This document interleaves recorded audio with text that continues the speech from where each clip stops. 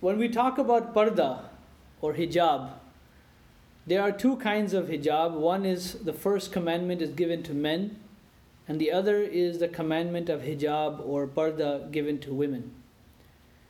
Our beloved Khalifa has mentioned many times that men are addressed first and then the women.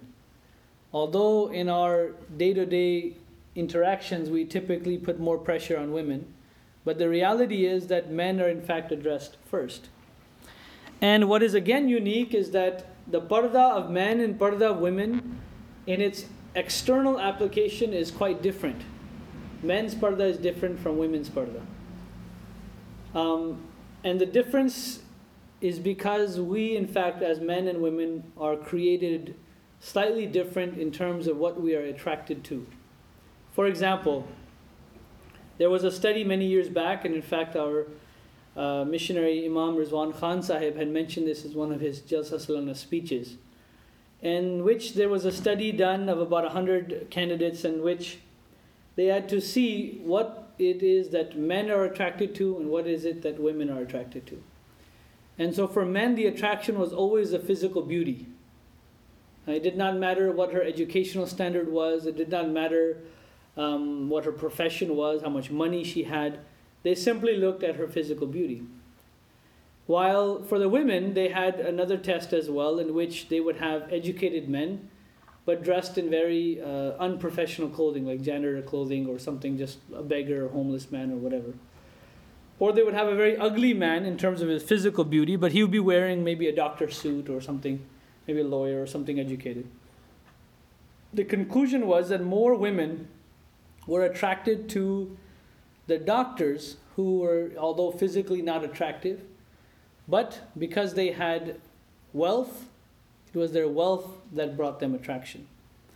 So the conclusion came was that what are the two things that they're attracted to? Men are attracted to physical beauty, women are attracted to wealth.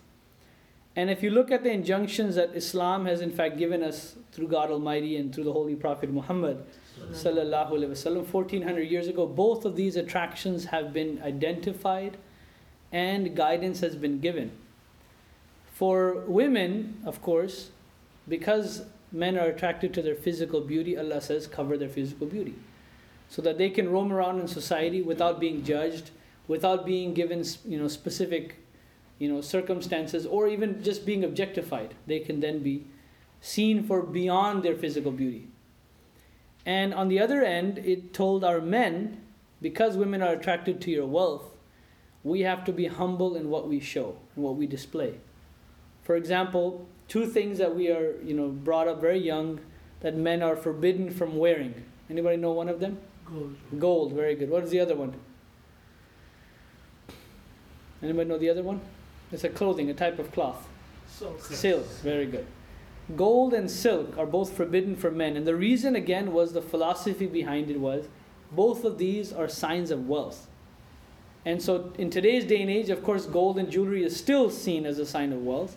And even clothing, depending on what kind of clothing you're wearing, if it's very, very expensive, it may even have silk in it to show that, that kind of luxury. And so Islam, in fact, in a way, it shows a philosophy of parda for men that you absolutely must show humbleness and not extravagance in your wealth. You may be rich and well-to-do, but you will not display it excessively. And for women, the same applies, but in a different way, that since men are attracted to your physical beauty, for you to cover those that are apparent thereof. And so, in this way, Allah Almighty has in fact guided both men and women. What again is important though, is that there is a physical beauty, or there is a physical parda, but there's also an internal parda, which many a times we forget to highlight, which in fact is more important in some ways, or it is just as important as the external parda.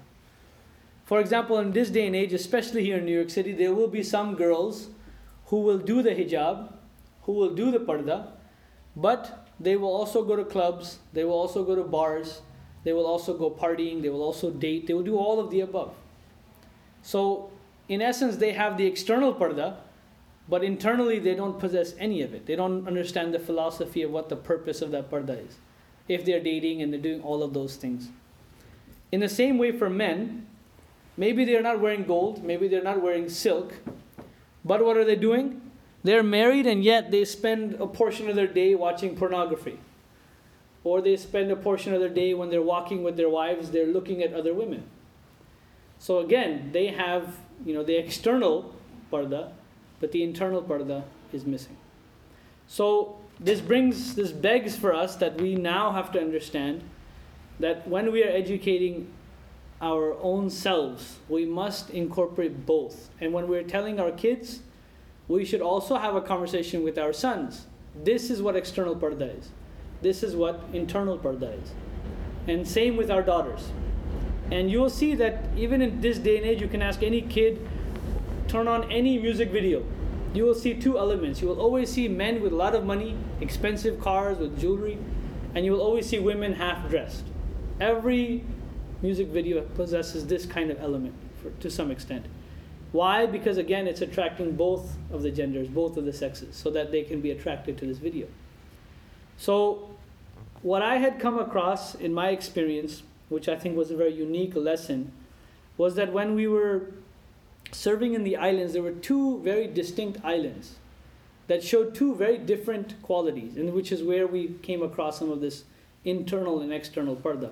One island, Marshall Islands, the people there are very particular about their external parda. As in, they don't show any public display of affection, they don't hold hands, they don't kiss. Even the clothing they wear almost like a kameez that you do for shalwar kameez, where it's very long, men, women, everybody covers their clothes, themselves for the most part. But that culture, although it has this element, they also have a very high ratio of teen pregnancies. They have, they sleep around, they have a lot of kids, they have everything under the, behind the scenes, all of it's happening. But during the daytime, you wouldn't suspect it. Meaning they don't have any concept of marriage. They just meet one girl here, meet a guy there, and it's completely normal. The next island over was Micronesia, in which there was an island called Ponape, and the other islands were very similar as well. And there, the very opposite would happen. Their dress, they were always half naked. They always showed some sort of affection publicly, to some extent. And you could see that they were just always half naked, men and women. It was no problem for them. But in them was instilled a concept of marriage. And so they rarely ever had anything external, outside of marriage. No premarital sex, no extramarital sex. None of those things existed. They would always get married. Yet, from their appearance, you would assume that they are attracting people all day long, and they probably do these things, but they wouldn't. It was part of their culture that they must get married, they must have their parents involved. They literally had a very similar to a nikah form. So the conclusion that we were able to come by just viewing these two different islands that have thousands of histories of their own, and they're very close to each other, yet very opposite. We came to the conclusion that parda is the same for us. That you cannot have one element and miss the other. And you cannot have one without the other. And it goes both ways. There will be some people who say, I don't do parda. But I'm a very nice person, I'm this, X, Y, and Z. I don't look at boys and I don't attract people and this and this. Sure, that's fine. But you're missing the external. Then there will be others who do parda. They will have their hijab on. Or for men, they will be very particular about what they wear or how they're looking in public. But the moment they're in those situations, they're also going to bars, and they're also going to clubs, and they're also drinking, and they're also interacting with the opposite gender. So what is important for us as a take-home message, it is that when we go home, let us think about ourselves first, whether you are male or female. What part of parda are you weak in? Because in this day and age, unfortunately, there are a lot of marriages that are breaking because of pornography. Our Khalifa has mentioned this.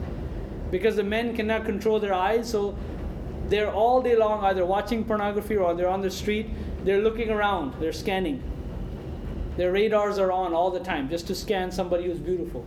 While their wife would be standing right next to them with full hijab. So they're expecting them to have one standard while they're missing their own. So it is very, very crucial for us to now look back, ask ourselves, what form of parda are we strong in?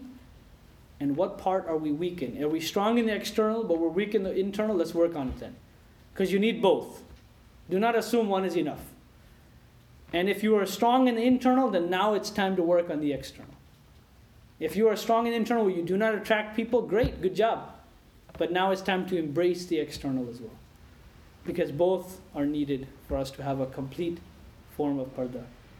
And I will end it here. May Allah help us to do so. Ameen.